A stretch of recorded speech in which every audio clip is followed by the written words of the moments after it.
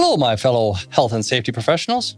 We are coming to you live from Milwaukee, Wisconsin, home of the Fonz, Laverne and Shirley, and beer. How could it get any better than that? This is Ted Speaks Live, Episode 1, My Why Safety. Our podcast will focus on keeping people safe, families together, and growing your career in short 8 to 10-minute segments. I am your host, Ted Carew, the Positive Safety Coach. I have over 25 years of health and safety experience in both manufacturing and construction. I have started my career in the field and worked my way up to safety director. I also coach football. With this being my background, I want to share my experiences with you to improve your career and your company.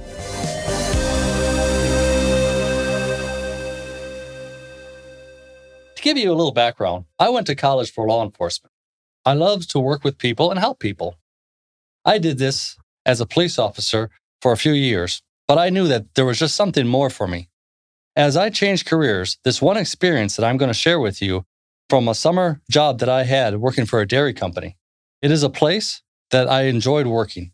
Only issue was trying to get up at 5 a.m. For a college kid, this wasn't an easy thing. I really didn't know what health and safety was. I didn't really care either.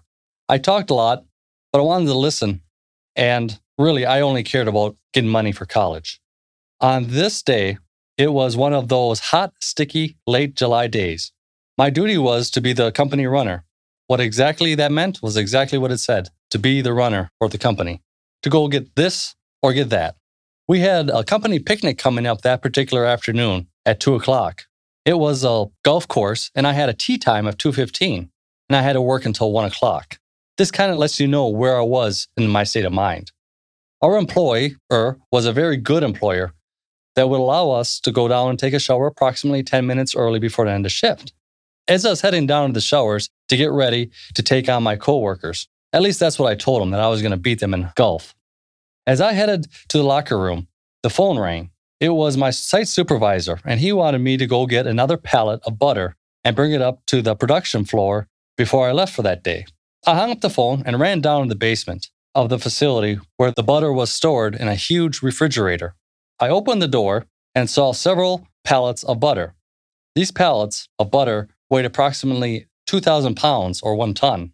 The pallets had 36 blocks of butter on one pallet that was wrapped in shrink wrap to keep them together. I got a hand jack and went to the first pallet I saw of butter. We were supposed to get the oldest.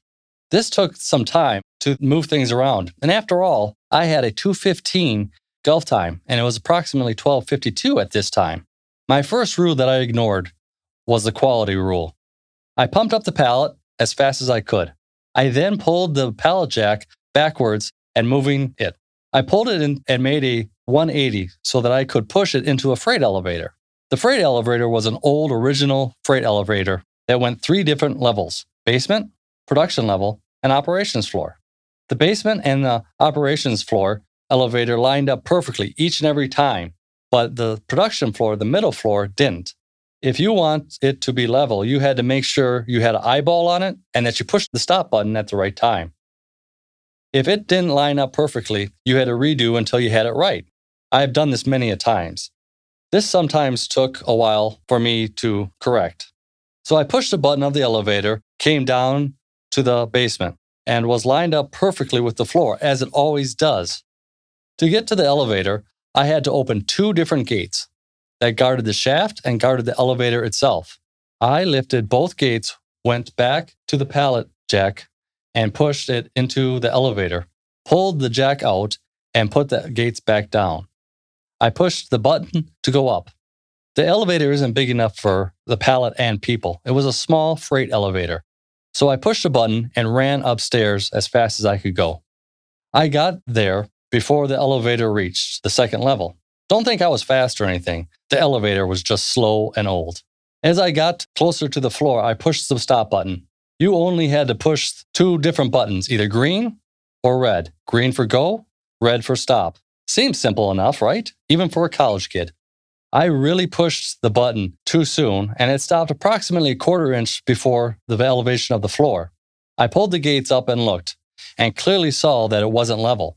I had a choice to make: to level it out like I was trained or operate a power jack that I wasn't trained with at all.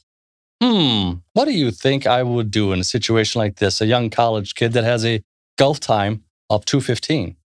So I grabbed the power jack, lined it up with the elevator, and went slowly and cautiously into the elevator to pick up the butter.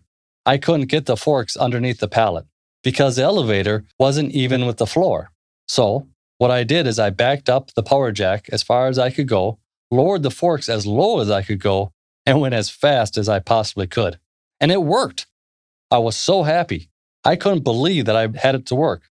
The only issue, though, was, as I looked at it, was the whole power jack went into the elevator. This was not a good thing. That meant that the wheel was in the elevator, and I had to find a way to get it out of the elevator. I was in trouble, no doubt about it, and I had a 2:15 tee time, and it was almost 1 o'clock now.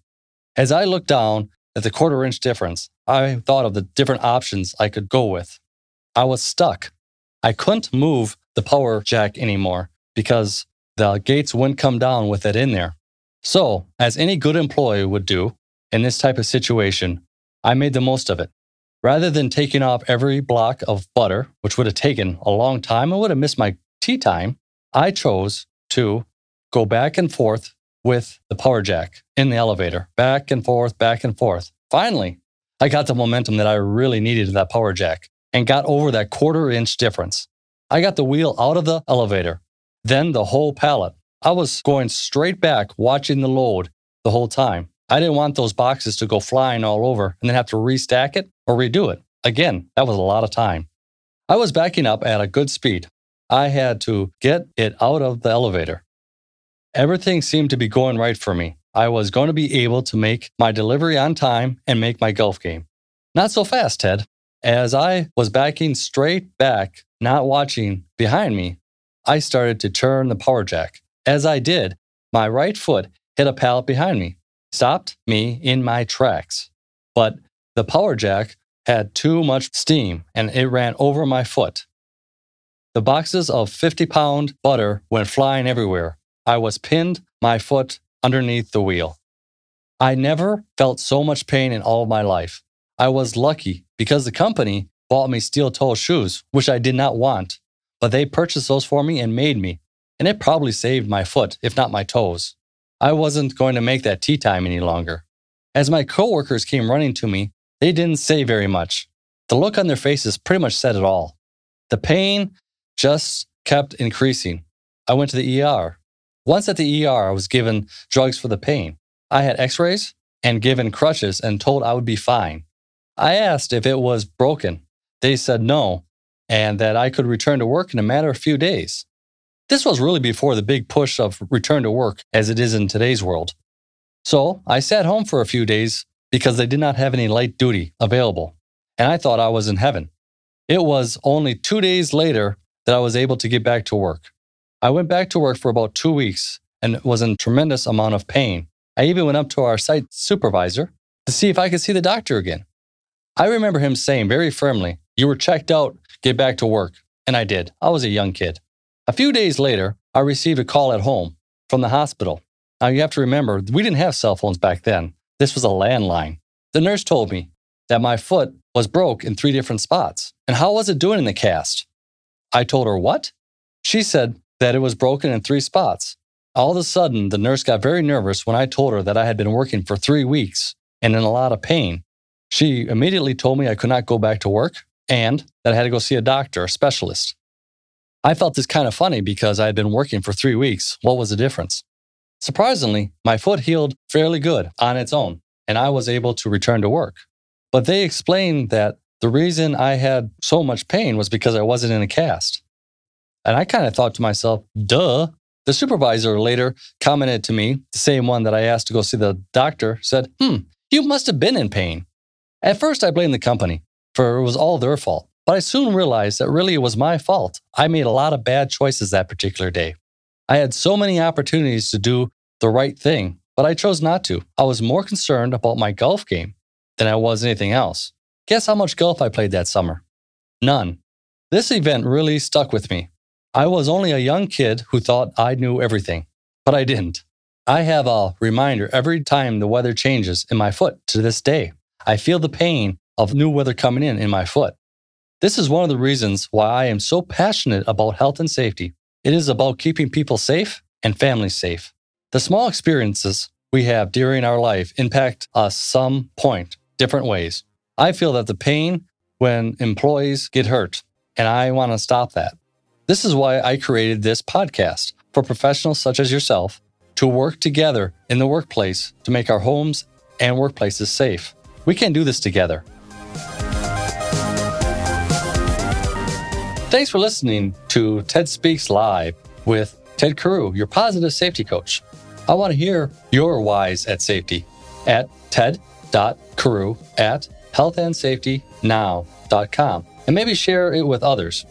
If you like our show and want to know more, check us out at www.healthandsafetynow.com or leave a review wherever you listen to your podcast. Join us next week to talk about culture change. Have a super safe week.